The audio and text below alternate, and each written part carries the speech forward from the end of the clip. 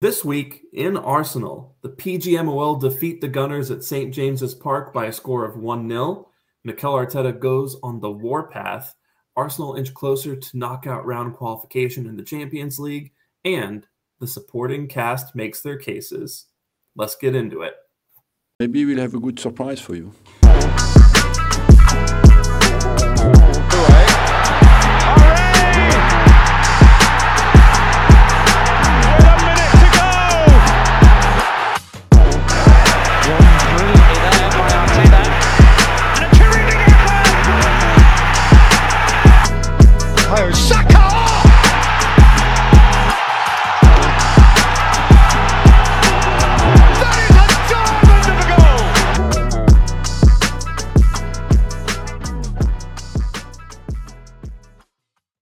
So, welcome in to This Week in Arsenal, episode 34. It is Thursday, November 9th, 2023. And as always, I'm here. I'm Sham. You can follow me on Twitter/X at Shamsdale. With me, as always, is Sash, who you can follow at LT Arsenal. Sash, how you doing, my friend? Yeah, pretty good. Especially after yesterday evening, a lot better. Champions League win on a Wednesday night, weekend coming up in a couple of days. So yeah, all in all, feeling quite good. How about yourself? Yeah, I've managed to calm down since the Newcastle game, and luckily we had the Sevilla match to cheer us up. So that was good. But yeah, looking forward to getting into that. And with us to get into that is the illustrious Chitty, making his return, second appearance, who you can follow at Chitty AFC. How are you doing, good sir? I'm doing great, man. Yeah, one more day to the weekend. So yeah, I'm just ecstatic. And the Sevilla games, you said, I feel like it's so important. We have the Champions League games to sort of help us get over the Premier League games if they go wrong. So yeah, I'm feeling a lot better about the club right now. Yeah, so close. And I think we're about to hit an easier run, I guess, of fixtures, starting with Burnley at home on Saturday, which we're all looking forward to. But yeah, why don't we kick it out, or kick it off and get it out of the way, and just kind of dive into the significant moment of the Newcastle match, which was that goal that just incredibly was allowed somehow. So just as a quick refresher, because it's been a few days, right? Newcastle, they attack and the ball goes out for a goal kick. I forget who goes to keep it in play. I feel like it was Almiron. I could be wrong about that, but the important thing is the ball appeared to roll out. Joe was kept in play. Yeah. Sorry, it was Joe Willock. It was Willock. That's a dagger.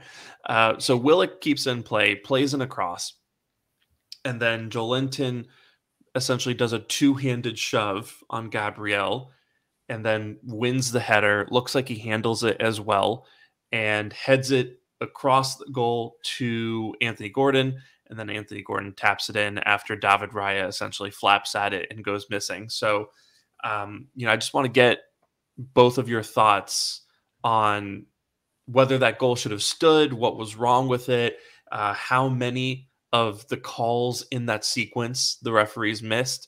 So, Chitty, we'll start with you.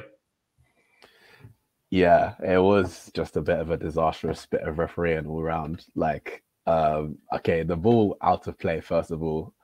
To be honest, I thought it was inconclusive for me, to be honest. I think there's a problem with the way that it's just done in general, in terms of, if we have the goal line technology, why do we not have the technology to see whether a ball is over the line when it's not a goal? Like, why can't that same technology just be applied across the whole goal line? I don't see how much of a difference it makes if they do it. Like, I'm not sure why that's not a thing already. So things like this should be easily preventable, but okay, that's not in place. The camera angles, okay, it is a very dubious one. It looked out to me, and I don't know if I'm being biased in a sense, or it's because I'm an Arsenal fan, but I just feel like the angles we've seen, it looks more out than in. So I would have said it was out. And we've seen goals, as you saw, like the United one that got disallowed, that was out of play. And it was a very similar situation. So I would thought they would have gone with out of play. But okay, that one was a bit more 50-50.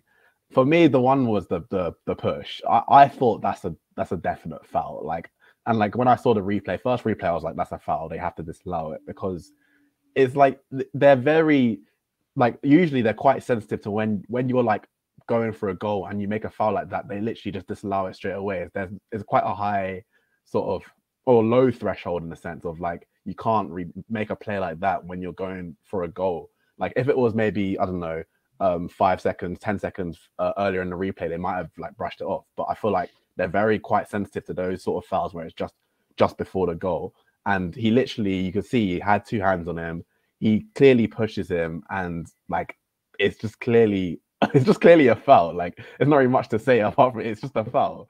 And if it like, I just feel like there's just no consistency in that sort of thing, because you saw, I mean, I know they say Arsenal fans always go back in the past and like we have like all the receipts from years and years ago. But I mean, you have to, we remember these decisions because it has affected us down the years. Like the Tottenham one, obviously the one for the penalty where they judged Holden to fouled Son in like the very similar sort of way.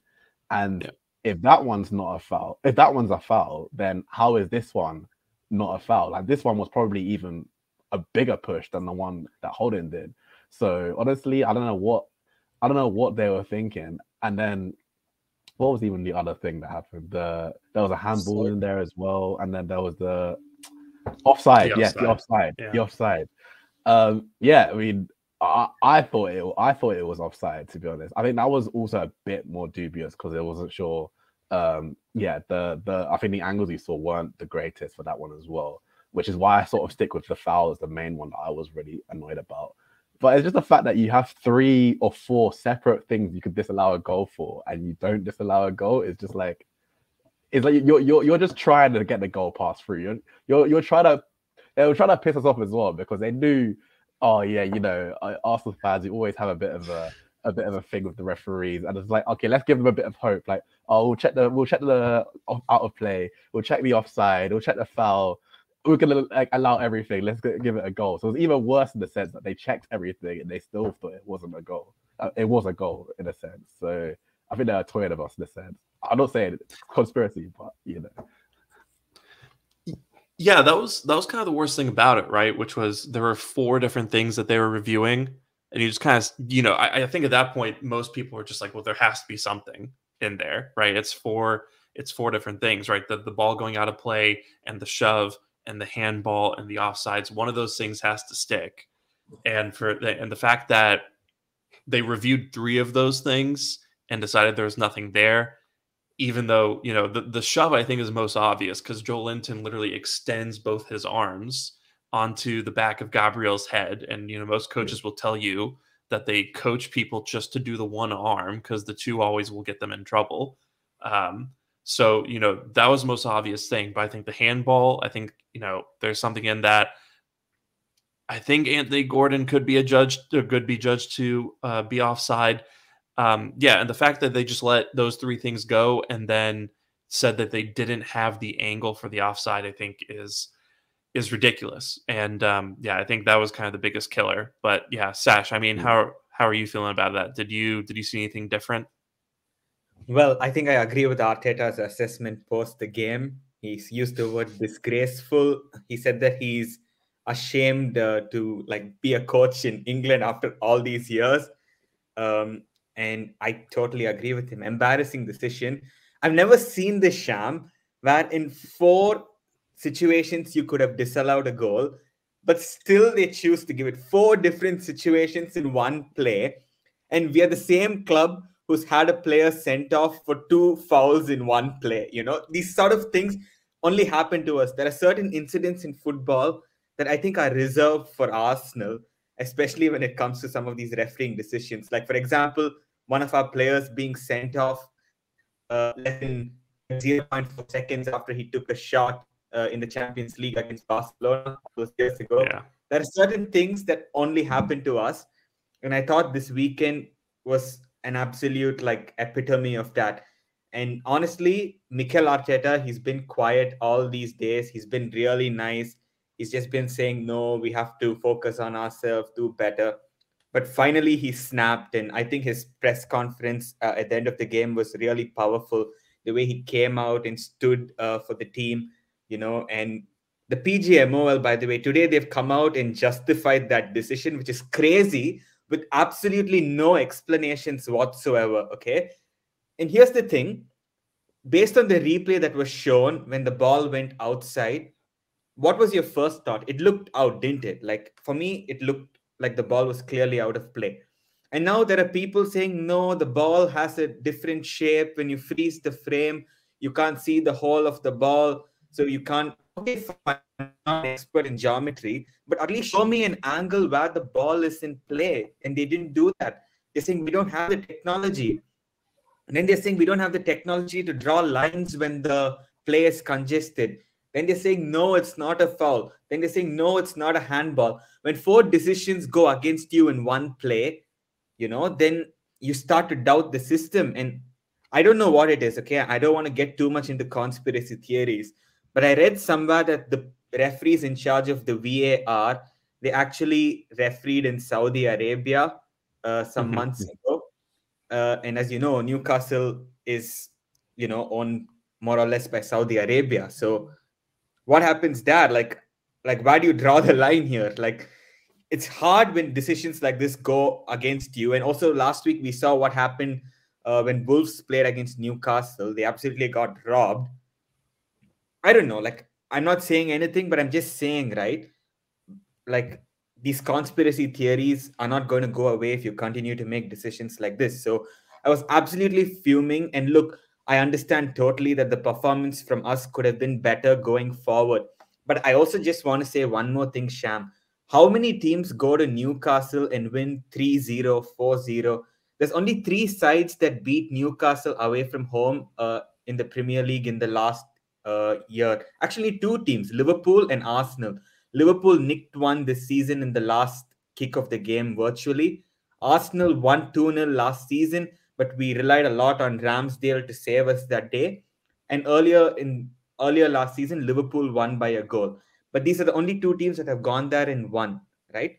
So this is not a ground you're going to go to and blow them. And you've seen how they play. They have so many thugs who just come and bully you. Look at the way Bruno Guimaraes is playing, like literally playing rugby with our midfield. You're playing against a team like this that's just stacked in the middle of the park. You're not going to beat them 3-0. This is the sort of game you want to stay and nick it at the end. And Arsenal, I feel we were in the process of doing that.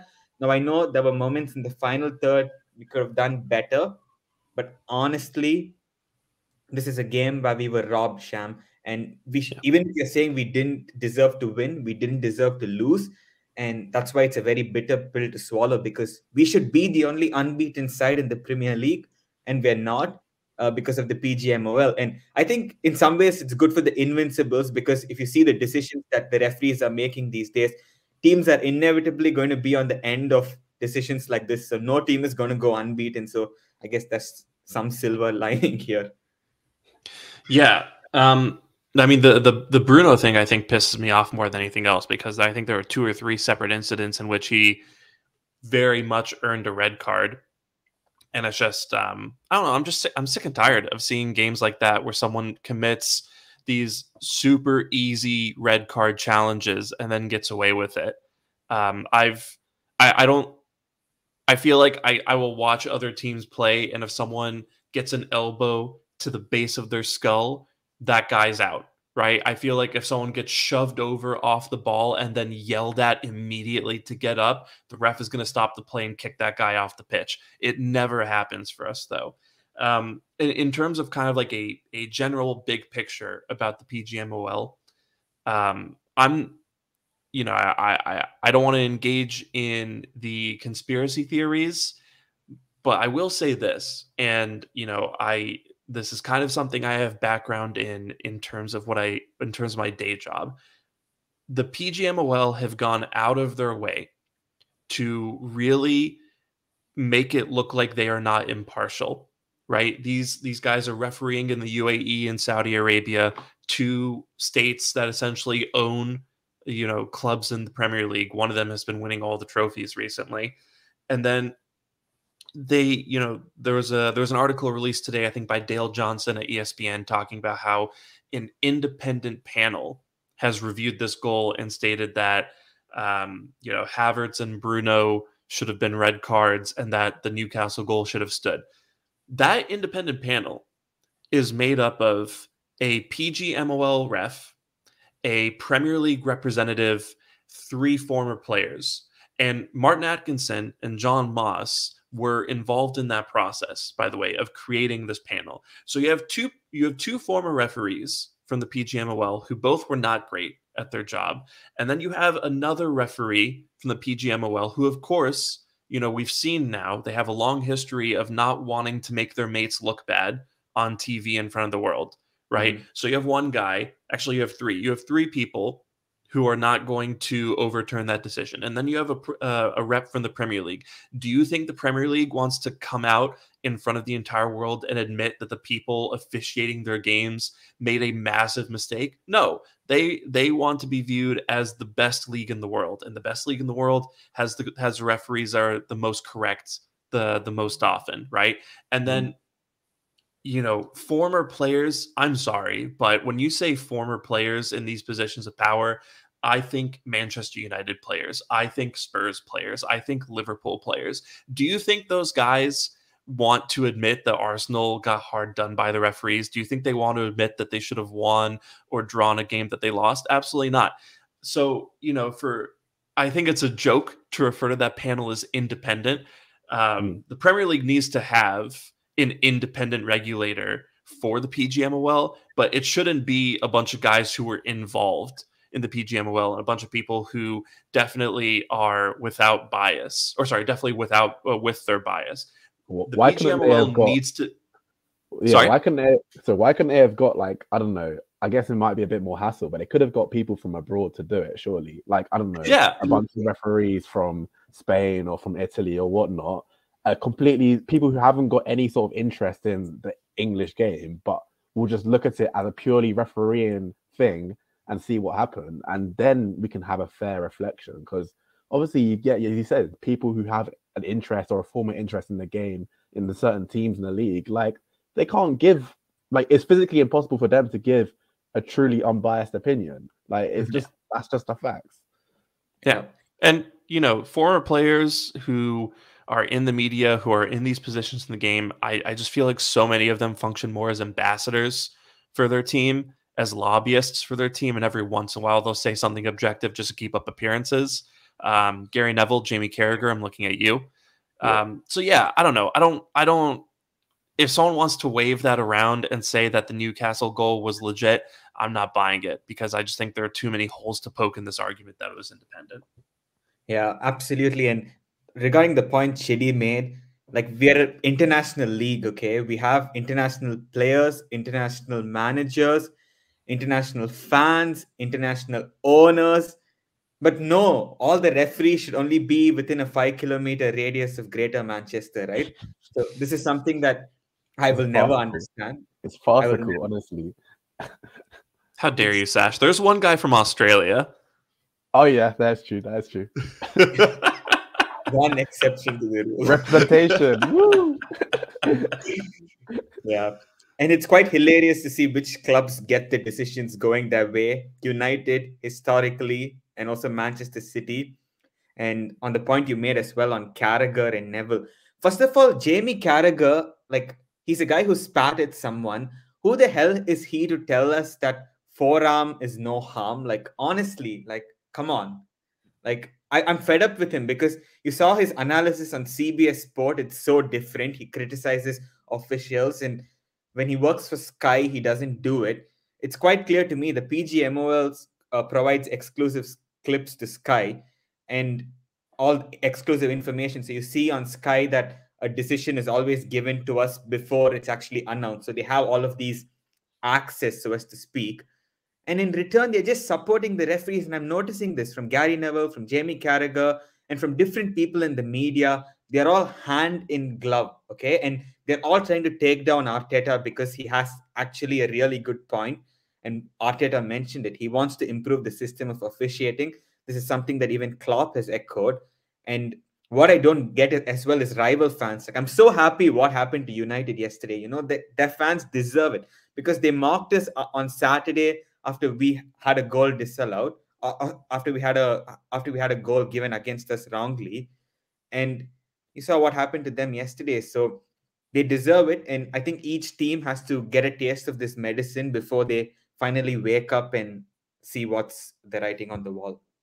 I think with that as well is like there's a lot of like tribalism. Like people are very sort of like, oh, when it's against a team that they don't like, they laugh at them. They're like, oh, you should hold that, whatever. But then it comes round to you, and then you're just like, oh, the ref's not on our side. The referee is so bad. But then you saw it happen to us, and you didn't care at that point, and now it's happened to you. Now you're all acting like, oh yeah, things need to change. Things need to change. But we've been saying it for how long? And it's not an Arsenal thing that we just want it better for Arsenal. We want it better across the board so that we can go watch a game and be happy with not be happy with the outcome, but be satisfied that the outcome hasn't been affected by external influences that shouldn't affect it. You know what I'm saying? So we want it better for everyone, and that's what Arteta wanted. And you saw what happened in terms of like the managers starting to like rally around him and be like, yeah, we agree with what he's saying. And it's like, okay, they do that, but then like finally haven't realized this is because Arteta has actually stood up for the club and stood up for himself for once, and now things are in motion. People actually are like agreeing, but it's like people were calling him a crybaby and a whinger and all these sort of things when he's actually just demanding better for the whole league. Yeah. And it's also hypocrisy by the media, you know, when Arteta shows like passion, like he showed after Newcastle, they say that he's like toxic, he's complaining. But when Klopp runs into the pitch, which no manager is supposed to during the game, he's called passionate, you know. So again, it's all about perception. And Micah Richards said this, like when people speak about Arsenal, everyone seems to get wound up. Like, why does everyone have something negative to say about us? So that's what I think. It's Arsenal Football Club versus the world. And yeah, I hope that this can propel the players on to a really good season. Yeah, absolutely. Also, if there's any background noise coming from my end, apologies. There's a fan going in the kitchen right now. But yeah, before we move on to the Sevilla game, I think that is something that we should talk about, which is how we move forward with making the Premier League's officiating better, right? And I think you guys touched on something really important there, which is a lack of intersectionality with the teams. You know, it's every man for himself whenever we talk about refereeing decisions, and it's everyone always wanting to rag on the other. But I think the next step here is for, maybe Arsenal has to be the team that does this, but for one team to go around to the others and say, hey, Liverpool, hey, Wolves, hey, Chelsea, I know you guys have been really screwed over by refereeing decisions so far this year. We need to kind of band together and really start applying pressure to the Premier League, right? And to the PGMOL, because the moneymakers in the English league are not the referees. The moneymakers are, the amazing managers. Most of the best managers in the world are in the Premier League right now, right? And a lot of the best players in the world are in the Premier League right now. Those are the people who bring in the money that fund this whole operation. So I think when you have those big names, those famous faces, really taking the PGMOL to task and saying, this isn't good enough, this isn't the league that I signed up to play or manage in, I think that'll start, really causing change and forcing, the powers that be to really take a look at how things are being run and, actually considering some serious change. But, do you guys think that's the way forward? Do you guys think that there's, other solutions or other ways to improve the situation? So yeah, I agree with what you have said, but I think we basically touched on the point. So independent regulator is really important. I also think, you need to select the best person for the job and not based on where they come from. Get the best people. Like in the World Cup last year, like for the most part, I didn't think that the officiating was bad. I thought it went quite smoothly. Even in the Champions League, for the large part, it has been okay. So it's only in the Premier League where every weekend the talking point becomes about the referees. I think some of the solutions the pundits suggest, like remove VAR, that's absolutely not the solution. VAR is, I think, absolutely necessary in the game. You need the right people behind it. So the most important thing is to get the best people in the job. But I will say this, the referees at the end of the day, they are following orders, they work for someone, right? And as you mentioned, Sham, you need an independent regulator who can actually go to the top of that organization and bring about change. Because look, beyond the point, I feel bad even criticizing individual referees. These are human beings trying to make a livelihood for themselves, for their families. But I think the system that is above them is what needs to change. And until that changes, nothing will ever change. So I hope that we can bring about a positive solution. Arteta did say that they have manager meetings where clubs sit down together and raise some of these issues. You're seeing Klopp bit proactive with this. You're seeing Arteta as well. You're seeing clubs starting to put out statements, which is being slammed by basically those that are hand in glove with the PGMOL. But I think that absolutely must continue. Put the pressure on these guys. These guys are not saints. You need to really put the pressure on them to actually bring about that change. And I think to some extent, things might be improving, at least for a change. They're apologizing to teams and managers. I know that doesn't help beyond a point because that doesn't give you points.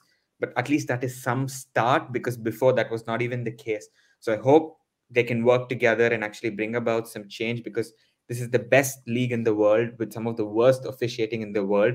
And we've been saying this for years and years and years.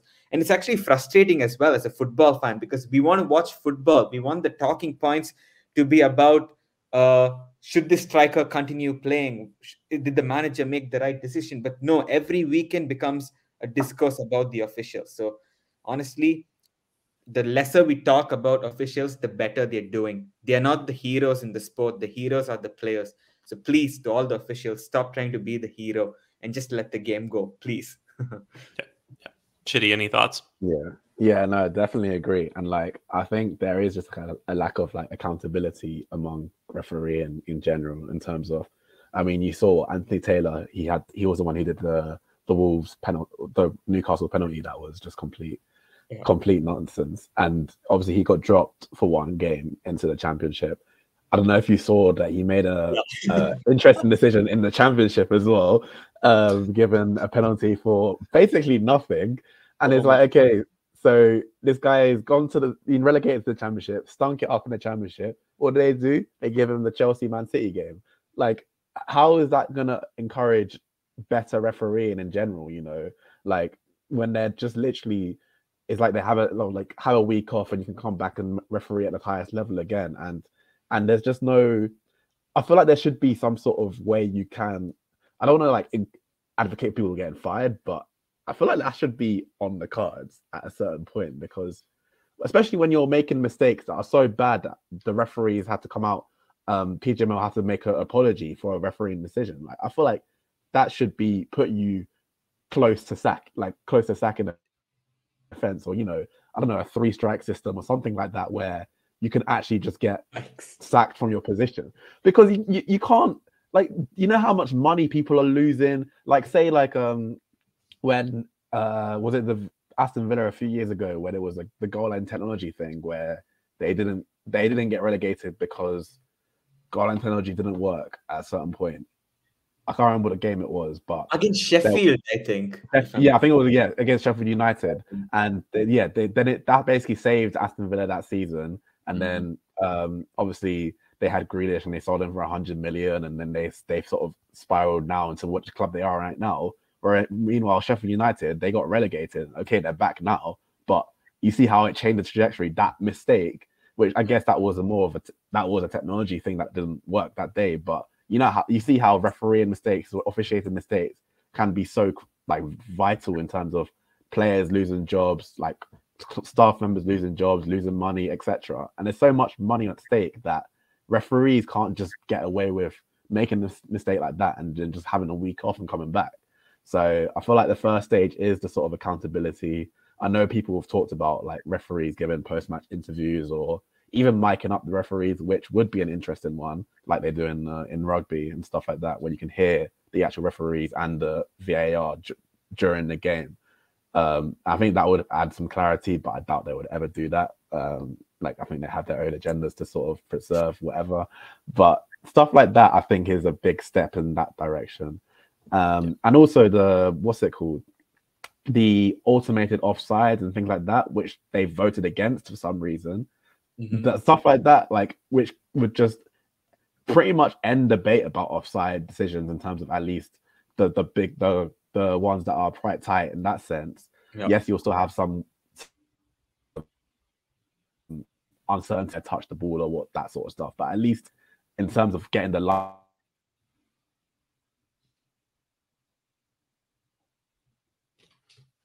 I think we lost Chidi. Yeah. I think the PGML are watching this and they cut out his internet connection. We're next. Chidi, you there?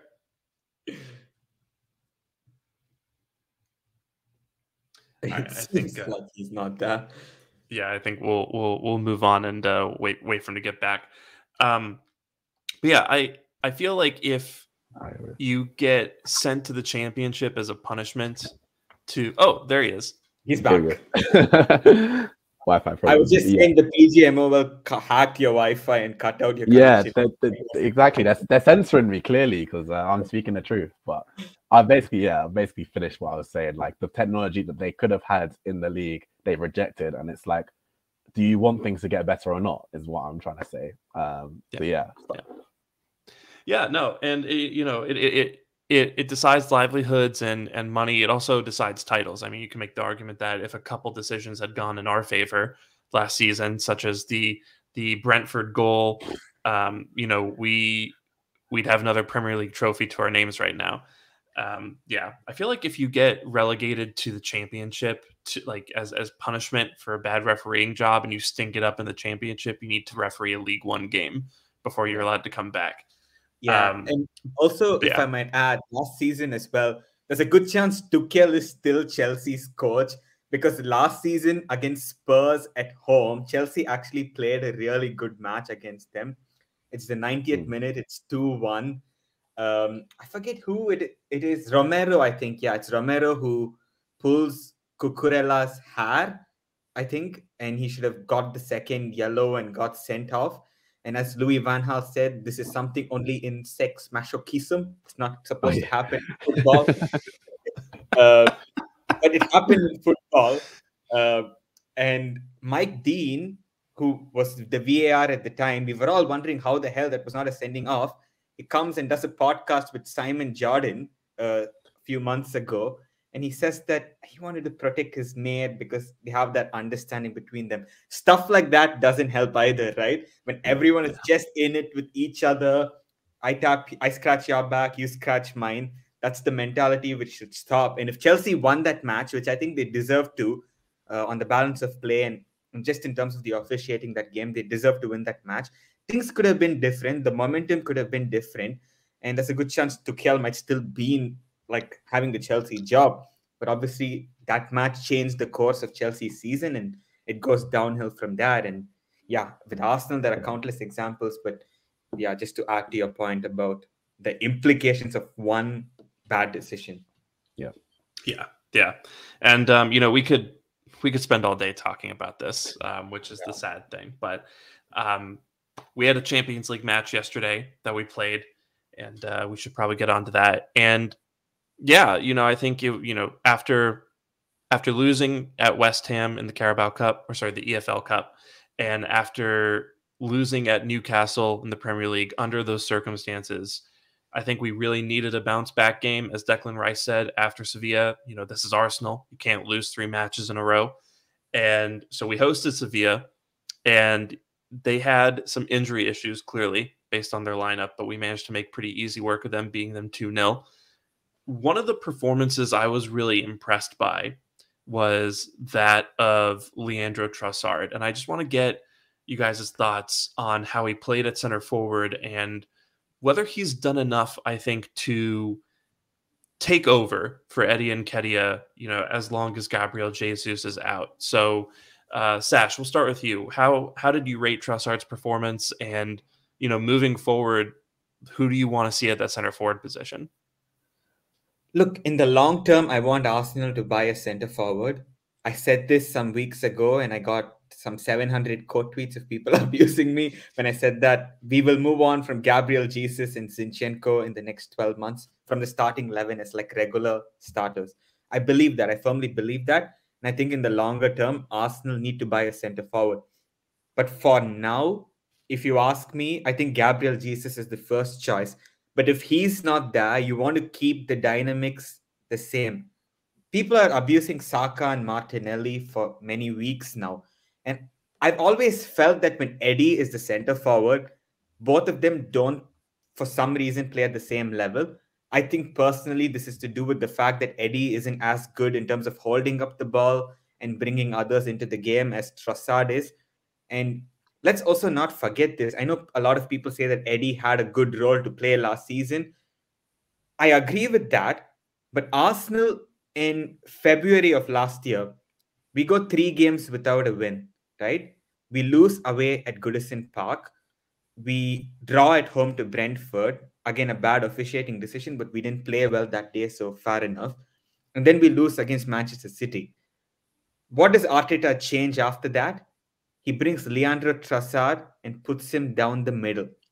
And then Arsenal go on a 7-game winning run, which is the highest ever winning streak we've had under Arteta, playing scintillating football. Now, I know you have to take the opposition as well into consideration, but those 7 games, Saka and Martinelli were amazing. Martinelli, I think, had a goal contribution in every single one of those games.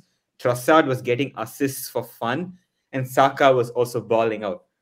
Now, after that, in April, Gabriel Jesus comes back. Of course, we collapse in the title, and I'm not putting that on just Gabriel Jesus. But my point I'm trying to make is that when Trossard came in, we went on an incredible run. The only half of football where we've been bad when Leandro Trossard was centre forward was this season against Fulham at home. And I believe that there are other factors for why we were bad. And I think that's the midfield. Because even once Trossard was taken out, it's not like we improved in the second half. It's only when we substituted Fabio Vieira in after like 70 minutes that the dynamics shifted a bit. So I think Trossard should be playing down the middle, no doubt in my mind. The technical security he offers is phenomenal. He might not be physically imposing, or he might not have that blistering pace in behind, but he's a really intelligent footballer.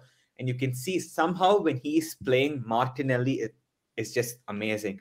And I would say keep Trossard 100%. And I also want to say that compared to Eddie, Trossard is a better finisher in my opinion. And I know this might be controversial because people will say, oh, Eddie, from the age of 6, he's been playing as like the striker. But I think some of that goes out of the window. Like, let's just look at who is good at this moment. And I think Trossard, ruthless player. He gets the chance, he buries it. And yesterday he showed as well why he's been such a fantastic player for us. This guy has a hat-trick at Anfield playing at centre forward. You have to be quite good to do that. And as good as Eddie has been at times, I don't see him in that level yet. So it's a no-brainer for me that Trossard should continue. Chitty, what do you think? Yeah, I think I talked about Eddie last time I was on here, but I think it's just clear that like people are at like, oh, it's just a coincidence or whatnot. It's not a coincidence. But the fact the way that Eddie plays and his play style, like it's not like he plays badly all the time, but it just doesn't mesh with not just Saka and Martinelli, but just like everyone almost really. I don't really think he makes anyone really better in the terms of the way he plays. And like maybe it's a bit harsh, but I just feel like the goals he gets are just sort of like he scores some goals sometimes, and it's like it doesn't come from, you know, him being involved in great play and getting on the end of it or whatnot. Like even like the hat trick he scored against Sheffield United, hat trick, amazing. Okay, I can't fault that. But you know, okay, the first goal, yeah, it was a good pass from. It is Bergkamp done. Yeah, exactly. Yeah, so I mean, it was a good finishes. Like the second goal was a scrappy one from a corner. The third goal was just sort of him collecting it and shooting, and like it's a great hat trick. But you know, the sort of goals that, like, say the goal that Trossard scored yesterday with Saka linking up, getting on a nice play. Like, you don't see Eddie on the end of those sort of goals and or involved in those sort of types of play, that the sort of play that we want to play with Saka and Martinelli in terms of quick linking play, pass and move, that sort of thing. I just don't think Eddie's just good at facilitating that sort of play. And like, I even like looked at stats literally, because Transfer Market do this thing where you can see sort of joint goal participation between certain players when they're on the pitch, and Trossard and Saka have linked up for 7 goals already in their Arsenal careers.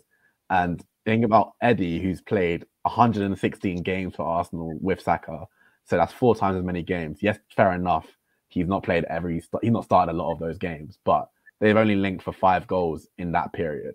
So you think about Trossard and Saka in a year, less than a year, because Trossard came in January. They've already linked for 7 more goals than Eddie and Saka have ever linked for. And I'm sure it's the same for Martinelli as well. And it's like that sort of evidence in that sense. I think it's just very clear that Saka prefers playing with Trossard or that sort of centre forward. Yeah. And I think if you think about it, Saka and Martinelli, they hold the keys to this team in terms of they're gonna take us wherever they take us is where we're going. It's like we rely on them to be the main output guys in our team. And I feel like we have to be facilitating them as much as possible, which also sort of goes into like the sort of striker we should be looking for in terms of someone who can bring out the best of Saka and Martinelli. And I feel like Martinelli especially, we do not do enough for him in terms of giving him the best conditions to thrive. I feel like we, especially with the whole centre mid situation, the left centre mid, we could go hours for again in terms of this situation. But we don't have someone who links with Martinelli at all.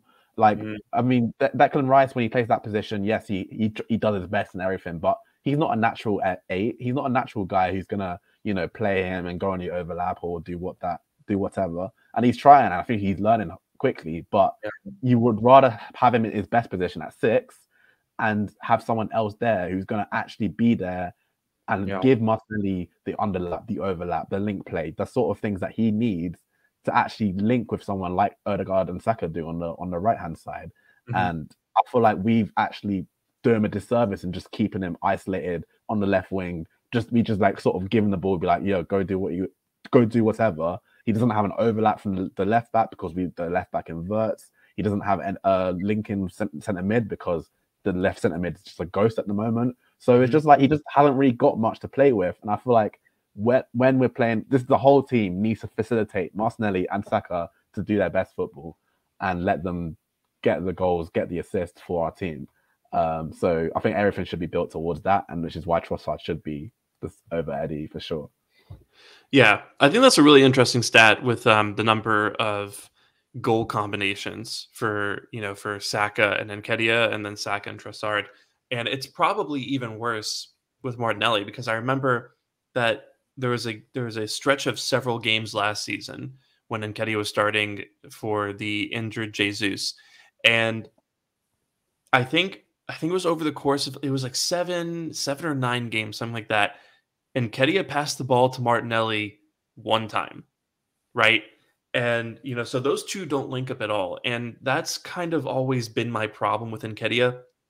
A lot of people will, try to hit you with the scapegoating label. A lot of people will ask, why do you hate Eddie? I don't hate Nketiah. I think he's, a really solid center forward, but it's not the right profile. And Nketiah's whole game is getting onto the end of moves and scoring goals for himself, right? But the thing is, the way that we play, we've always needed a center forward who facilitates, who supports the people around him. That's why Jesus unlocked us last season, because he showed up, and then all of a sudden Martinelli was playing some of the best football of his career. Saka was getting central. Even Odegaard and Xhaka were being brought into the game. And Trossard at least is able to replicate that to an extent, right? So you have a guy who will drop deep and he'll pick up the ball and he won't lose it and he'll create something. You have a guy who'll drift off to the wings and even swap places with them and allow Saka to come centrally. The way I think about it is, if Jesus gets the ball 30 yards from goal, are you worried Probably yes, right? If Trossard gets the ball 30 yards from goal, are you worried? Do you want a defender to drop in and kind of put him under pressure? Yes, you do. If Nketiah gets the ball 30 yards from goal, what is he going to do with it? Right? Is he going to turn and play a pass that's going to cut through the defense? No. Is he going to turn and whip a worldie into the top corner? Not really, unless it's against Sheffield United, apparently. So he's not a guy who creates problems, right? He's not a guy who's going to get the ball and turn and run at defenders either. So he just has a very limited skill set. What he can do well, he can do really well, right? He's a good goal scorer. I think there's more consistent scorers out there, but he's pretty solid at it. So I think my whole thing about the Nketiah Trossard situation is that Trossard just makes the players around him better.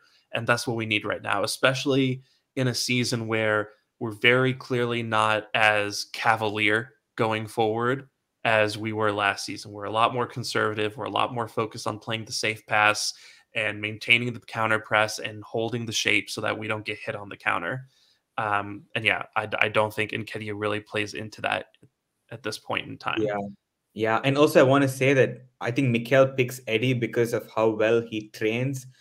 But come on, man, like you cannot be on the point, choose someone just because they're banging it in training.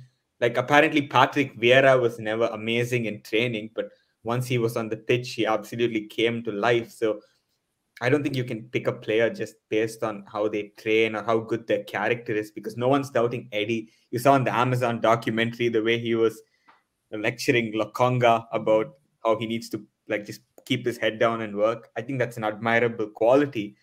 But unfortunately, you also need to have real quality on the pitch to win matches. And I've always said this, that if Arsenal bring in a centre forward who's going to poach and score 24 goals a season, that's cool because you're at least scoring 24 goals. But will Eddie get you 24 goals? I don't think so. I think he probably gets you 10 to 15 goals, and that's sort of his ceiling. So I don't think he's worth the fuss in terms of making Saka and Martinelli, as Chidi said, because if we have to do anything this season, it's to unlock these two. And the best way to do it is Trossard. So big ups to him for his performance yesterday. Absolutely. And speaking of Martinelli, I think we do have to talk about the historic cooking that he was on the right end of yesterday.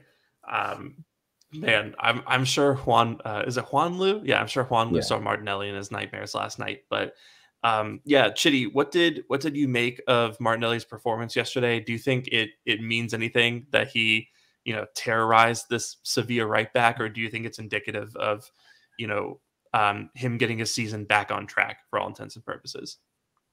Yeah, I mean, like first of all, I think they said that the Juan Lu is been linked to Real Madrid apparently, so I think they probably cut the line now. He's not getting that move, but yeah, I think Martinelli, since he's been back, I think he's actually been quite good, to be honest. Like I think okay, the Newcastle game, no one really played that well going forward, but I think before that, like he's been like pretty. Obviously, he had the goal against Man City, and like he's been pretty dangerous like the other games. So I don't think he necessarily was in like a bit of a rut of form. I think Saka was probably maybe more a bit iffy the last couple of games, but I think it was good to see him really go for it in this game. And I think you must have seen the interview that he did where he said Arteta had a talk with him and Saka and told him specifically to just take more risks and just do what you're good at, basically, which is going past players and taking players on. And I think he literally, from the first minute, I think he literally got the ball just completely gassed past Juan Lu. And like from that moment, he sort of had that confidence of like, okay, this guy cannot take me. He knew from the first encounter, he was like, this guy, he's a scrub, he can't take me. And he literally went at him again and again and again, and it was just like relentless. Like I was like, every time Martinelli's free, ping it to him. They ping it to him, and he just go past him again. It was like watching the same clip on repeat, which was just quite surreal to watch, to be honest. And like you could see the confidence grow, and he started doing a few skills as well. Like there's a bit he did with Lamela where I don't know what he was doing, but it was just like getting the crowd excited. And yeah, I mean it is what you come to watch, when a player is just in their element, just going past players and making things happen. And Yeah, the crossing was a different story. To be fair, I think that was it was partly on him. It was partly on just the players around who weren't doing enough to make options in the box. I watched the compilation of his performance, and I think what you do notice is a lot of players that either made the same run or they weren't making the right movements in the box to be free for the crosses. And someone mentioned that if Odegaard was in the team, you know how he likes to sit in the edge of the box with those cutbacks, he would have been a nice option there for Martinelli to pull it back to. So we didn't make the best use in that sense, but I don't worry about Martinelli's crossing because we've seen him play how many good crosses in before, left foot, right foot. He can cross a ball in. It was just one of those days where it just wasn't quite on the mark. So it's not like he needs to work on it. He's a good crosser. Like it's fine. But yeah, I think the main thing was just to see him and Saka as well. Saka had a few nice good dribbles as well. I think Saka was really sharp yesterday and probably his best overall game of the season, I think. But like seeing both of them really just go for it and go back to like basically sort of the vibes of last season in terms of the way they were terrorizing fullbacks. It was just good to see, to be honest. Yeah, 100%. And I think.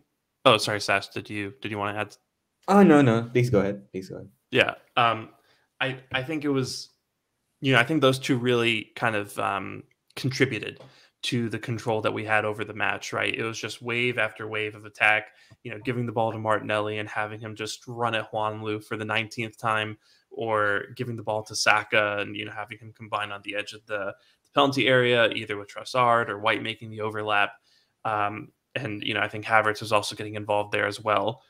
And, I think it just created kind of the most dominant, in control performance that we've had this season. And obviously, Sevilla weren't doubling up the wings. They weren't really incessantly trying to kind of pack the midfield and prevent us from playing in there. But, I think it was a really encouraging performance just to see us sustain waves of attack and to see us really just get a firm grip on the match and dictate proceedings. So, Sash, I just wanted to get your thoughts on whether you think this is something that we can replicate moving forward, or if it's more down to just the opposition that we faced on the day.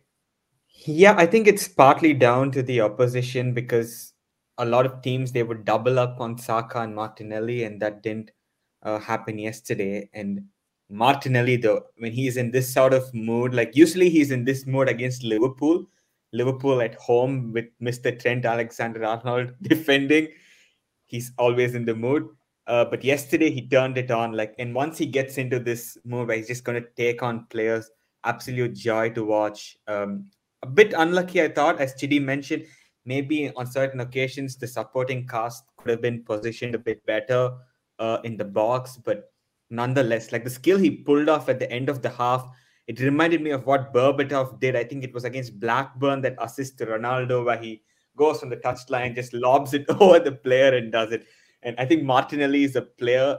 He's an instinct player, and sometimes I'm very pissed with Arteta because sometimes Martinelli receives high and wide and just plays it back to the left back. And you cannot use Martinelli like a robot because he's not a robot. He is like one of those typical South American players, purely plays on instinct. You should just give him full freedom, play however the hell you want, lose the ball, I don't care, just play with flat. And again, this comes back to what Chidi said about getting the best out of Saka and Martinelli. And I think this is how you get the best out of Martinelli. Just let him be. Don't restrict him. Obviously, we will discuss about which midfielder we could potentially sign to help him play better, because right now, Rice is still not 100% in that left 8 position. He's playing well, but in terms of enabling Martinelli, we might need to have a solution. So in terms of sustainability, Sham, you asked whether this is something we could replicate. I think we can. I think the addition of Trossard there means that, defenders are going to be sucked into Trossard a bit more, because I don't think defenders showed Eddie that sort of respect because he's not so good with his back to goal. Whereas Trossard, he has such a low center of gravity. He can spin away from these defenders. He's good with his left foot, good with his right foot. So he's a tricky customer, and he's also going to rotate with Martinelli. So I really like that. And I think against most sides, I think it can bring us a lot of success. And I think we should just continue the way we played against Sevilla, do it against Burnley as well, and build the momentum. So very big positive, I thought. Even the way Saka was playing yesterday, like physically, he looked a bit jaded in recent matches, but yesterday he looked like the Saka we know and love. So long may that continue. Yeah, yeah. I think it is really encouraging because Martinelli also, like you said, mentioned that instruction from Arteta to, be more direct and really just kind of take the game to the opposition. And I think playing like that will kind of allow us to dictate matches more. I think that allows us to get the midfield more into the game because the defense is focused so much on Saka and Martinelli and, involving Trossard as well. Just gives them another thing to think about. And I think if you have more of a threat in the middle, defenses are forced to pay attention to that, and you can't constantly triple up Saka and Martinelli and then forget about Trossard, who I think is also just as dangerous in the middle of the penalty box as well. So, I think we've found something there that can be really, really successful for us moving forward. And another thing that we've kind of seen over the last few games that can help us in the future, in the near term, is Tomiyasu's performance at left back in recent games. And he had to leave at halftime yesterday due to, I don't think it was an injury necessarily, but he kind of felt something and they just wanted to be precautious. We'll see. There hasn't really been much news on that besides that little bit. But, in terms of Tomiyasu's performance at left back, I think he's really emerged as a genuine starting option there. Sash, you mentioned, your statement that Jesus and Zinchenko will kind of be upgraded upon or moved on from in the coming year. I think we're already seeing that with Zinchenko, right? So, I just want to get your thoughts because we have Burnley coming up in a couple of days. Yep. If Tomiyasu's available, do you start him against Burnley, or do you start Zinchenko against Burnley? So this is a tricky question. So in a normal scenario, I would say start Zinchenko. I think Zinchenko should start against like 30% of the side. So I'm talking Sheffield home, Palace home, Burnley home, Everton home. These are games where you will have a lot of the ball, and it helps if your left back can also join in and help fist those balls in between the lines. So I think Zinchenko definitely has his utility. I'm not saying he's outright bad. I think you need to use him correctly. I said this a few weeks ago. There's a reason Zinchenko never started more than 15 games for Guardiola. Like in the big games, Pep would be a little bit more conservative with who he selected at left back. But Zinchenko would also have his use. Like against Villa on the last day of the Premier League when City are chasing the game, you bring on Zinchenko because you want control of the game. You want an extra presence in midfield. You want the left back to be more technical. So he does have his utility. I'm not denying that. But use him in the right matches. But I think what's complicating matters a bit right now for Zinchenko is that if you see how Arsenal set up, on the ball, we have the left back typically inverts and joins the lone six. In this case, that's Jorginho. The problem is having Zinchenko and Jorginho in that pivot. It's asking for trouble. We saw it against Chelsea as well, where Conor Gallagher just ate them alive. We need to make sure we have a good balance, like, again, people are saying Jorginho's awful, he can't run. Okay, fine, but he also has a lot of qualities. You saw yesterday the pass he played. In general, he controls the game well. So how can you balance it out? You put someone like Tomiyasu at left back so that the team has more physicality, and Jorginho's protected. You also have Declan Rice next to him. But the problem is with Zinchenko plus Jorginho, it's a bit too open in midfield. But again, this could be a risk we could take against Burnley at home, because this Burnley side, I think, I don't really see them as a huge threat. They're more technical than the Burnley sides of old, but they're not as physical. And I think one of Burnley's big strength before was that physicality. They'd always have that one tall striker like Wood, someone like this. They always have a couple of players who could play in those crosses like Goodmanson. They'd also have like that one thug sort of player like Barnes who would just, create chaos. So this Burnley side is not like that.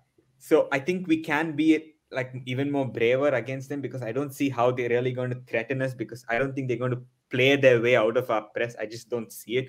So I think this is a sort of game you could use Zinchenko, but we have to take it in a very calculated manner. Yesterday, I was a bit scared actually when Zinchenko came on to play left back because I thought the game state was not maybe the best for him, but he managed for like 20 odd minutes and then moved into midfield, thankfully, and replaced by Kivior. But I think that's something else we can talk about actually.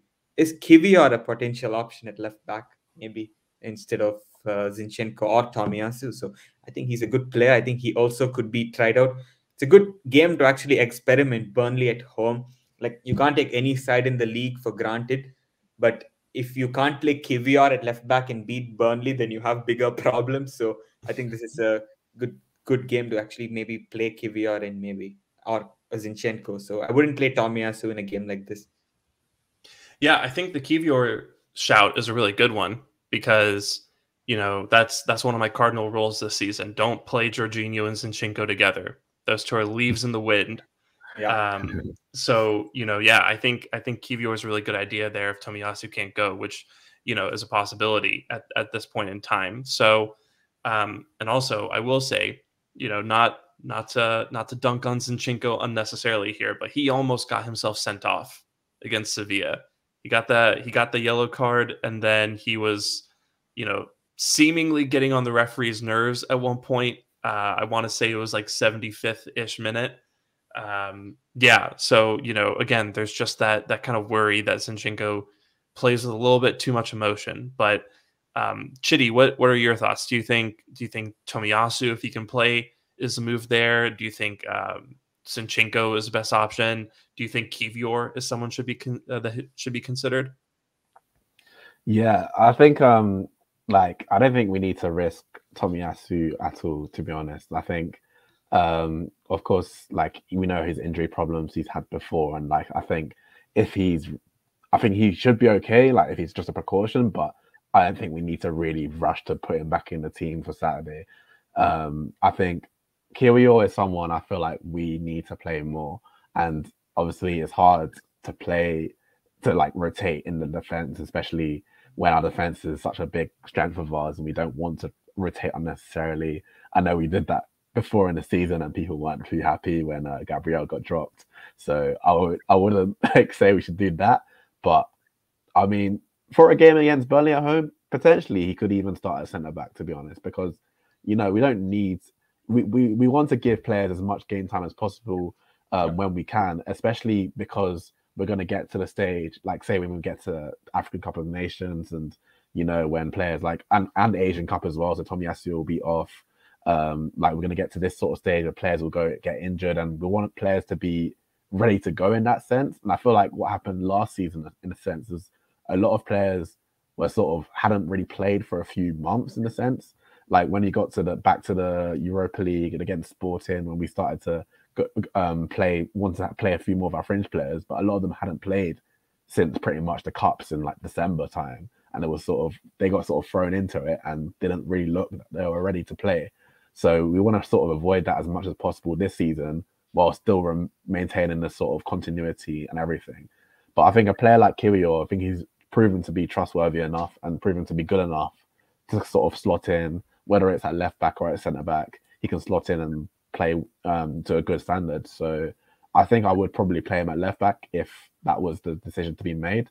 I think we could afford to play Zinchenko, but as you say, yeah, the whole Jorginho at 6 situation has sort of made it a bit more complicated, especially because Partey's been injured, which means that if we had Declan Rice there, then it's not a problem at all. And we saw that before. We've seen the Zinchenko in there with Rice, and it's completely fine.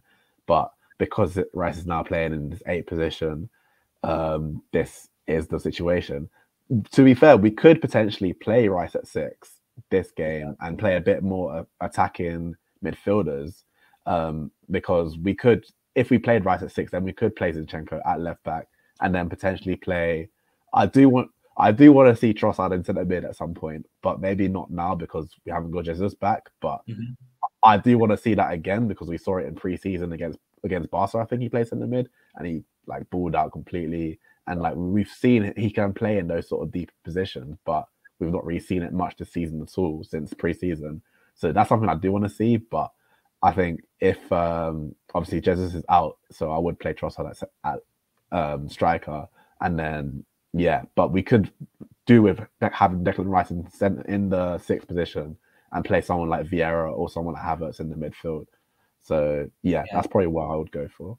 That's what we did against Sheffield as well last week. So I think exactly. Yeah. No, I think those are really good points, especially. And I personally, in terms of the left 8 situation, I think it would be interesting to play Rice and Tomiyasu and then kind of have that defensive solidity to use Vieira. I just think you need a ball player there with Martinelli, and I think Vieira is a guy who understands Martinelli and can do the overlaps and underlaps for him, and like has that great chemistry. I don't know. There's the left center mid is an open position right now. But speaking of Thomas Partey, news broke earlier today that he has suffered another injury setback and will be unavailable essentially until January, which means he will be unavailable essentially until midway through February because he goes to the African Cup of Nations in January. And so, Partey has barely played this season. He came on for 20 minutes against Manchester City, and that is it, essentially. And this is a big season, right? We're competing for the Champions League. We're competing for the Premier League. And to not have, the guy that we have earmarked as our starting 6, to not have a guy who brings such important qualities to the team, who I think is a big reason why we've had the attacking issues that we'll talk about in a bit. I just want to get your thoughts on how do we handle this? Is it time to move on from Partey? Would you make a move in January to address the situation? Sash, I'll start with you first. Kind of, what are your thoughts on the Partey situation at this point in time? Yeah, so I think honestly, Thomas Partey is a player who's been injury prone for ages. I think he's missed over 50% of his games so far. And unfortunately, in football, I think he's an amazing player, by the way, world-class player, one of the best midfielders in the world. But what I will say about Thomas Partey is that he's injury-prone and not reliable. That's the harsh truth, whether you like it or not. And I think availability is the first thing, and then it's your actual ability. And if you're not available, nothing can be built around you. So we can never plan with him in the present or the future in terms of, okay, Thomas Partey is going to be like this guy who's a constant in midfield. That's never going to be the case. So we have to start planning for life after him. David Ornstein reported in the summer that Thomas Partey and the club were trying to figure out a way that he could leave. It obviously didn't materialize. And Arteta's plan then became to play Partey, Rice, and Odegaard midfield. That happened in the Community Shield. But then the first few games, Arteta went galaxy brain and put Partey at right back. His hamstring could not take that, unfortunately, and he had an injury. And he then was out for a month and a half, then comes in, plays 13 minutes against Man City, plays a really nice cameo, shows us all why he's such a good midfielder, plays a role in the build-up to Martinelli's winner in the 88th minute, I think it was. And then again, he picks up an injury, and now he's expected to miss over 2.5 months and has a surgery. And I think we have a couple of interesting questions which ties into this debate actually that we're having. And it's, well, how can we deal without Thomas Partey? Obviously, now we've spoken about like internal solutions, like if the midfield debate, as you mentioned, that LCM spot is now a gaping hole. We don't know. It's just anyone goes there at the moment. But a couple of things that we have to consider. The first thing comes from Christy. He says, big up lads. In January, what do you think we should prioritize, a midfielder or a striker? And initially, it was reported that we wanted us to sign like Ivan Toney, like that's what was initially reported. But then today we're seeing reports that no, Arsenal are not going to go for a striker. And in light of Thomas Partey's injury, they're actually going to go after a defensive midfielder. This also comes from a reliable source in Sami Mokbel. So, it seems like Arsenal are shifting the position that they want to sign. And it seems like that's been decided. And the second question then comes, if you're going to sign a midfielder, which midfielder should we sign to replace Thomas Partey, right? And there are a lot of opinions on this. Everyone has a different opinion. Some fans want us to sign Zubimendi, like ex-agent 93. He says sell party ASAP. He's not reliable.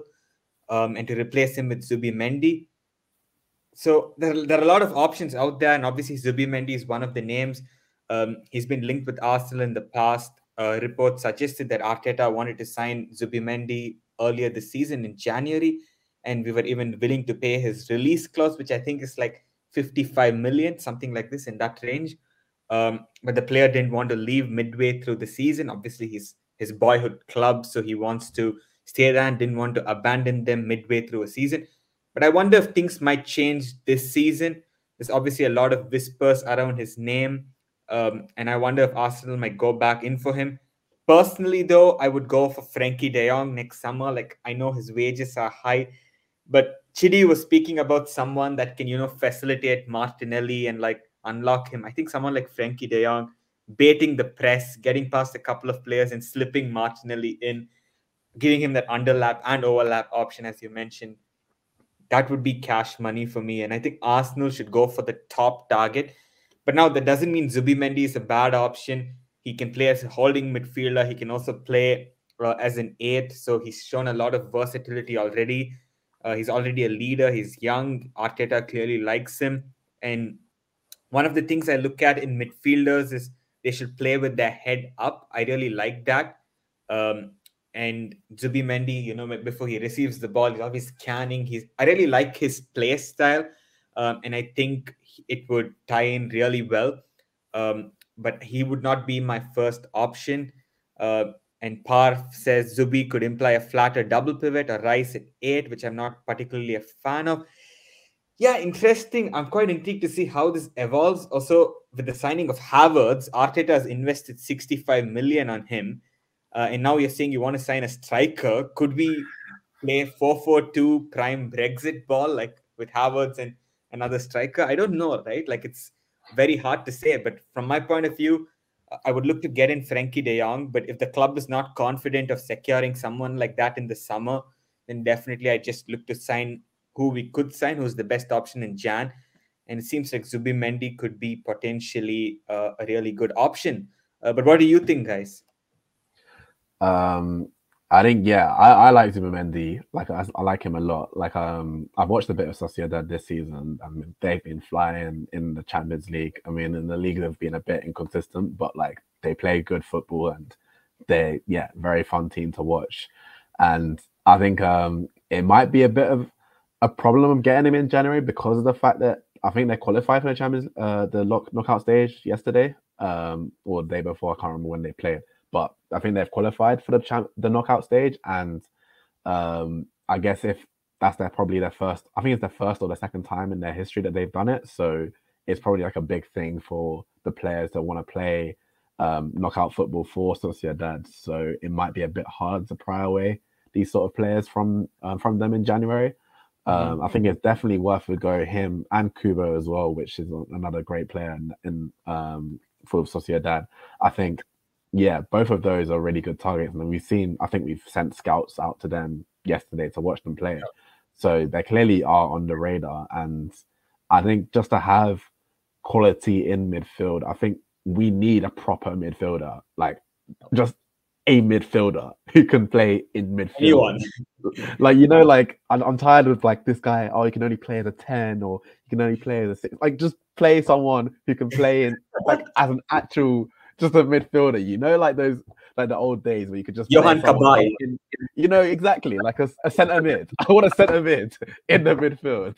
Like that's the sort of vibe I'm sort of getting. Who's someone, yes, who can play these sort of complex like hybrid roles, whatever, but who could just put him there in the midfield next to Rice and just say like, okay, just do your thing as a midfielder, not. Like, Vieira, he needs to be protected by this guy or this guy, and like, Havertz needs to like have this. He needs to play off another striker. Like, it's just like I want players who can just come into the team and just play football. Like, I know it's a very simplistic way of looking at things, but no, but you're right. I think we are lacking an actual like an 8 or an actual just all round all action midfielder, and I think that's really what is gonna like be the difference between what we do this season. And I think in terms of the prioritizing question, I think it's a question of whether you think, I think a striker is probably going to push our ceiling higher in terms of if we got a new striker in now, it could potentially be the difference between us, like, you know, winning the Premier League or a Champions League or whatnot. But obviously, the midfield is sort of what is sort of holding us back at the moment. And I think when everyone is fit, okay, the midfield is completely fine. But I think it seems like it is quite a big hole at the moment, and we are sort of struggling through games because of this sort of lack of midfielder there, which is why I think number one priority is a midfielder. There is also people talking about a defender coming in as well, and like where that should be a priority because of injuries and AFCON and all these sort of things. So that's also a question to answer as well. Coop Miners is a good shout as well. I do like him. Yeah. Man, I think a lot of this could have been solved if Sir Granit Xhaka just decided to stay one more season for one last dance. Yeah. You know, the problem with him as well is that, like, it was always clear that he was, like, gonna last a long time in football in terms of the way he plays. He was not, like, he's gonna be playing top-level football, 34, 35 onwards, because he never relied on his pace. He always relied on his intelligence and his technique. Yeah. And, like, you just see the way he's one of those players who's gonna, like, age like a fine wine in the sense, and, like, he's playing his best football of his career right now. Like, you see what the stuff he's doing for Leverkusen, like, incredible every week. And it's like we only had a taste of that last season, and then that's when he decided to go back. Yes, he had his reasons for leaving, but I just wish we could have sold Partey instead of Xhaka and kept Xhaka instead.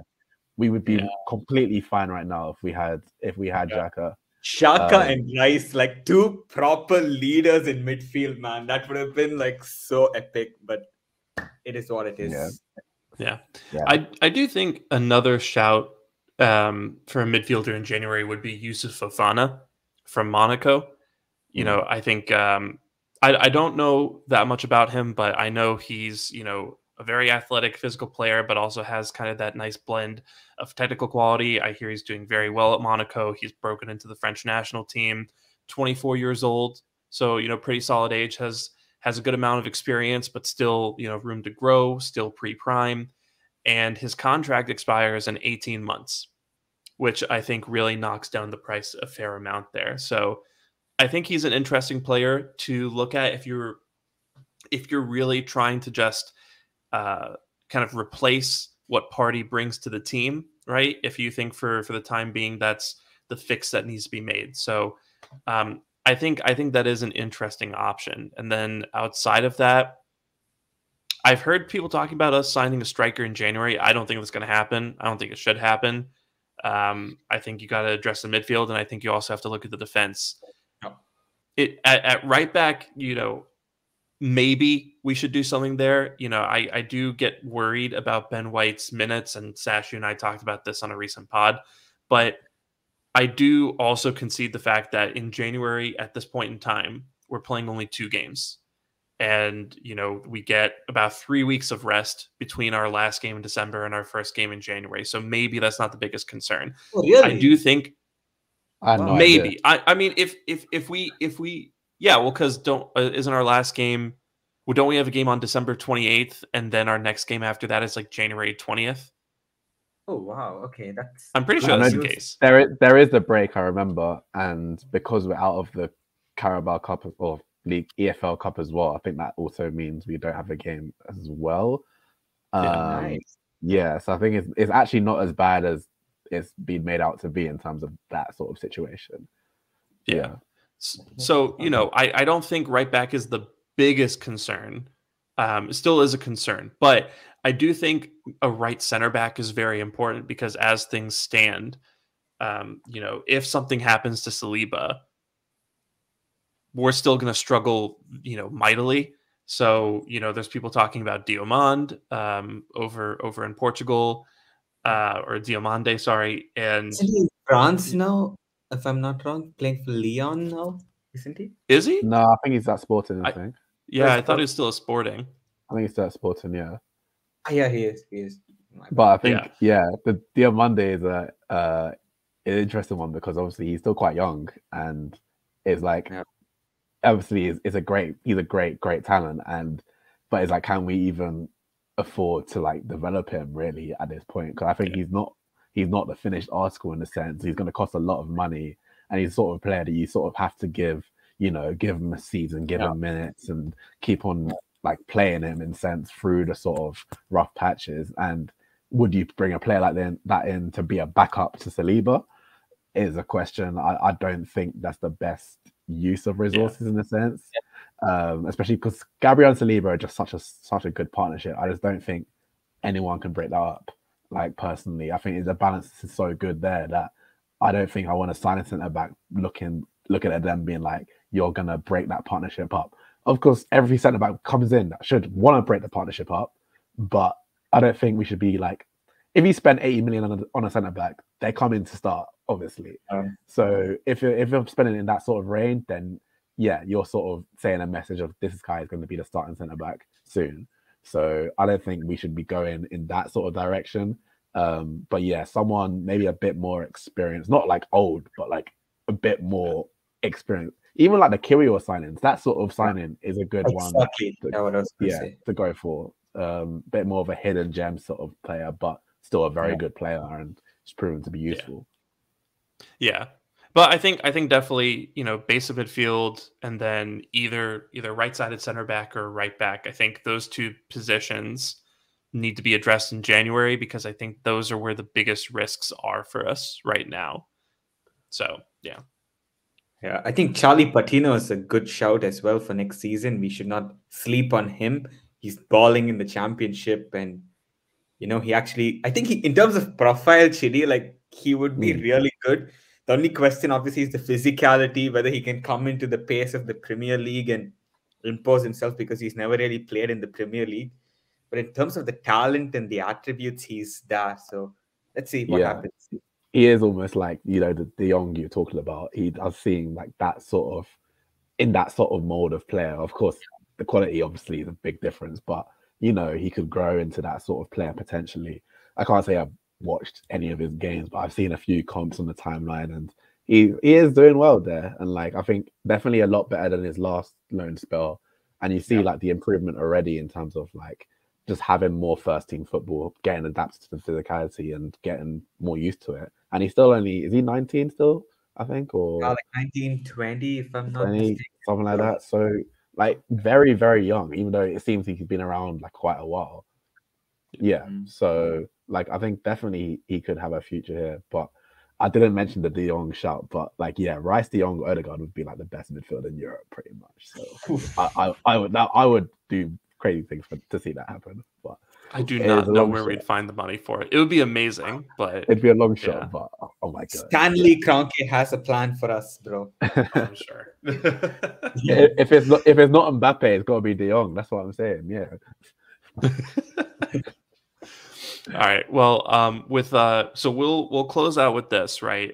We've just been talking about what we need to do in the midfield, but we need to acknowledge the fact that we do have issues in attack as well. And we're talking about the Newcastle game, but also it hasn't felt like the attack has clicked yet, right? And we've talked about this a little bit earlier in the pod, but just before we put a bow on this and say goodbye, Chitty, what are your thoughts on how the attack has performed this season? Are you concerned, or is the difficult schedule we've started out with kind of a reason to hold off on the worry for now? Yeah, like I think there's a few different reasons why it hasn't performed. I think certain players haven't been up to the standards they were last season. I mean, particularly like some of the like creator players, like the Zinchenko hasn't really had the impact that he had last season.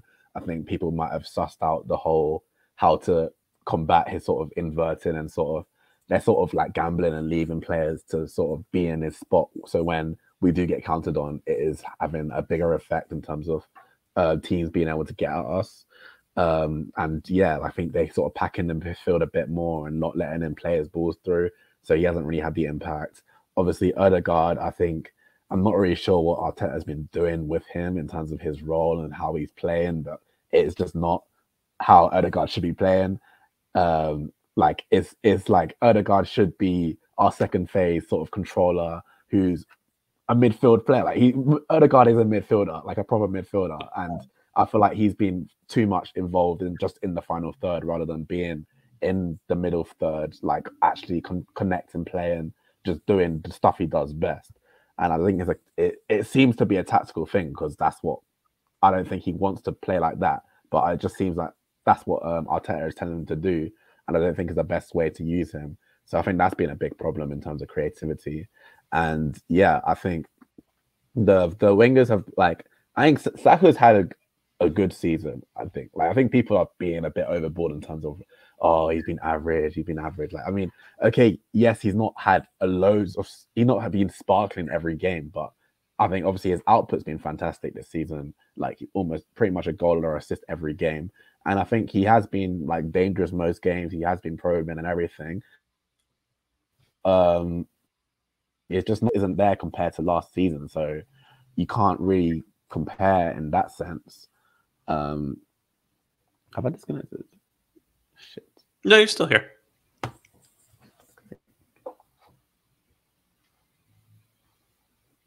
We can Chitty, see. can you hear us? Yeah.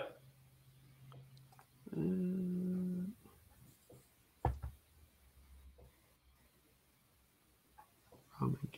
It's the PGMOL again, hacking into Chitty's Wi-Fi. Okay, wait.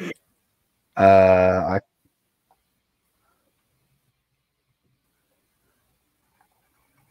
can't see.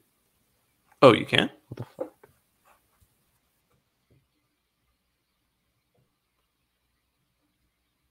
We can hear you. What at least we did.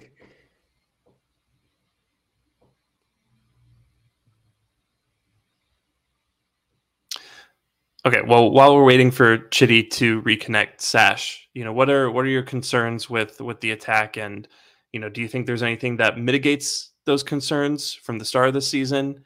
And what are your thoughts on what we need to do to change things up moving forward? Look, I think honestly, the season has been fine so far. We've not attacked well, but at least we know that we haven't attacked well, and still we're only 3 points behind Man City, right? So I think now's the time for change, right? Trossard has come in, played incredibly well at false nine. And that comes Chitty. Finally, the PGML gave his Wi-Fi back. Trossard was absolutely cooking for us against Sevilla, and I just want that to continue, the same blueprint that we had, and not change too much, because I think the attack can resolve itself. You need to have Jorginho, Rice, Odegaard. I think that's fine. And have Trossard, Martinelli, Saka. Just persist a bit with this. And I think we'll be fine. Just don't play Eddie up front, like against a lot of sides, because the dynamics are not the same. Use Trossard or Havertz up front and we will be good. So that's my only thing that I have to say. I still think, the longer term solution, get me a good striker, get me a good midfielder. But for now, let's continue with what we did against Sevilla and see where it takes us. And I think, as you mentioned, we had a favorable run coming up now. So hopefully this is a chance for the attack to really stamp its authority and show that they're worth what they're worth. Yeah, I think I think Sevilla was also encouraging because it does give us that blueprint in terms of how we can be more effective going forward. I think Havertz at right center mid really does improve things for us a little bit. That's my personal opinion. At least I think just the way that we're set up, I just think he's more effective there than Odegaard is sometimes. I think Havertz also looks more like that second striker that we signed him to be. So I would be interested to see us move Odegaard into that left center mid position, play Havertz at right center mid, Rice at 6. But we'll see. But yeah, I think we're doing a better job with Trossard of bringing Saka and Martinelli into the game. And I do think it is important to remember that we played Newcastle, we played City, we played Chelsea, who I think have been solid defensively, although they certainly didn't look that way against Spurs. And in general, teams are really stacking the box against us and packing the midfield and forcing us out wide, and generally just kind of refusing to play us in matches. which makes things more difficult. So I think that drop off in attack was always coming, especially when Partey's injured, when Odegaard's injured, when Jesus is injured, when perhaps a solution to our central problems in Smith Rowe, is injured as well. It's the number of injuries that we've racked up this season is annoying, but I think the signs are there that we haven't just suddenly forgotten how to attack. I do think long term we do need to sign that killer of a center forward who doesn't need 4 chances to get a goal. You just need to give him, one chance, maybe a half chance, and he'll put it in the back of the net. But Chitty, did you want to finish your thoughts on the attack? I can't remember what I was saying, but I think, we basically covered it in terms of just the roles and like what you said about Havertz, right centre mid. I think he's definitely more comfortable there, which is a problem because if we've signed him, I mean, we still don't know why he signed him, to be honest, but we presume we signed him to play in Xhaka's position, and that's where he started out in the season. And obviously, that's not worked out at all. He's not comfortable there at all. And it seems that at least the angles on the right-hand side, he seems to be able to come to the ball and turn on the ball and link players a bit better and everything. And yes, I think if we do want to get the best out of him in a midfield sense, yes, we'd have to play him on the right, which would mean Odegaard going to left centre mid, which at least in terms of the way we've been using the centre mids, it seems like the one on the left has been a bit deeper than the one on the right anyway. So it would make sense to actually switch them around and have Odegaard drop in more as like closer to the 6 and play more as a second phase sort of midfielder. So it is definitely worth a try, and I think it's something that we should try and see how he works with Martinelli in that sense. Because I think like Saka, I think he can do whoever he plays with, he can always do his thing, I think. But I think especially with the way Martinelli sometimes needs a bit more space to exploit and balls to run onto and everything, I think it would help if we had someone who could actually give him a through ball for once, like just give him the ball in those sort of positions. And it would be nice to see Martinelli ball playing mid like Odegaard next to him, see how it works. So yeah, I think there are a few tweaks we can do with our team, but I think overall, Arteta has to use our players that we have right now better going into the next couple of months. Yeah. I just wanted to say one thing because yesterday I saw some Harvard slander from Chidi yesterday. I just wanted to ask you, like, where do you see his best position? Do you think you mentioned that he's a bit more better on the right, but do you think that maybe Fabio Vieira or Smith Rowe should play that? Like, where do you see Kai Havertz fitting in, like, in terms of his best position? Like, what is it? The thing is with Havertz is that like you can see why he's playing over the likes of Vieira and Smith Rowe, because he is just more physical in terms of like it doesn't seem the midfield is as lightweight when he's playing in that position. And you saw it against Newcastle, like the way he was putting his body around there and like winning duels and like just like actually being able to stand up to the likes of Bruno Guimaraes and those sort of players in midfield. And you wouldn't want to play Vieira in that sort of game. Like I think Vieira even came on and had a stinker, I think, when he came on. Like he just didn't really do much. So like you saw it was that sort of game where Havertz had to sort of play. And if it's going to be midfield, it has to be on the right. I still do want to see him have more of a role up front, especially against like the better teams. I think especially with Jesus out, I would rather have Havertz in the centre forward position and then like have the team built like that, because I think he does provide something a bit different, especially relieving pressure with his height, physicality, winning balls, and he has got a good touch, to be honest. Like that's one of his probably better attributes. Is yes, I'm being positive. He's got a good touch. So positivity of Kai Havertz. I just wanted to hear him say something nice about Kai Havertz. It's like he's lucky we won yesterday, so I don't have to slander him today. So inches away from a Golaza, though. I will give him that. He was very close. I was like, okay, if he will get that goal soon. I just don't think that goal is going to do anything in terms of like you know, in terms of like people were like, oh, when he gets his first goal, he's gonna start scoring. I just don't think he will. I just think he will score and then he just won't score again for a long time, and then he'll score again, and then like it's just I just don't see him as a sort of like, oh, he's finally broken a duck. He's gonna go on a run of scoring. I just don't think he's ever gonna be that player personally. I don't think he'll ever like break the dam if he scores. I just think if he scores and like just has like a few games where maybe he gets a goal, maybe he gets an assist, right? I think just the confidence will be there and we'll see it more often. Like we won't have to wait a month and a half for him to have a goal contribution. That's what I'm hoping for. But I don't think we're ever going to go on a run where he has like, 4 goals and 3 assists in 6 games or something. I don't think we're going to see that. Yeah. The last comment was very interesting, the Odegaard one, because I'm sure you've seen no new things tweets about Odegaardism. He actually recently unblocked me, which was a great moment, so I can actually see his tweets again. But yeah, Odegaard slander. I think like it has been slightly deserved, to be honest. Some of his performances. Yeah. I mean, what was the worst one? Is it the Chelsea game where he just absolutely stunk up the gaff? I think it was a Chelsea game. Yeah, Chelsea and Spurs, the not London derbies, yeah. Not the London derbies, basically. Yeah. Yeah, he's I don't know. He hasn't really been taking control of games the way that he should be, especially with the armband. And maybe that's down to the fact that he's playing a slightly different role with Rice at 6 and Party's not there and all that. But I still think at the end of the day, you have to adapt a little bit. It feels a lot of the time like he's just a passenger. Yeah, no, I actually agree with no new thing. I think he has a good point here. I think Odegaard, maybe, as you mentioned, Shiri, like he maybe plays LCM, plays as a facilitator.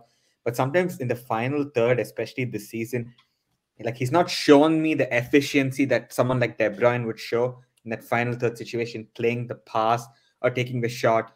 You could also argue that it's partly due to the midfield not supplying him like they were last season. But in general, I agree that he has to be a lot more efficient for sure.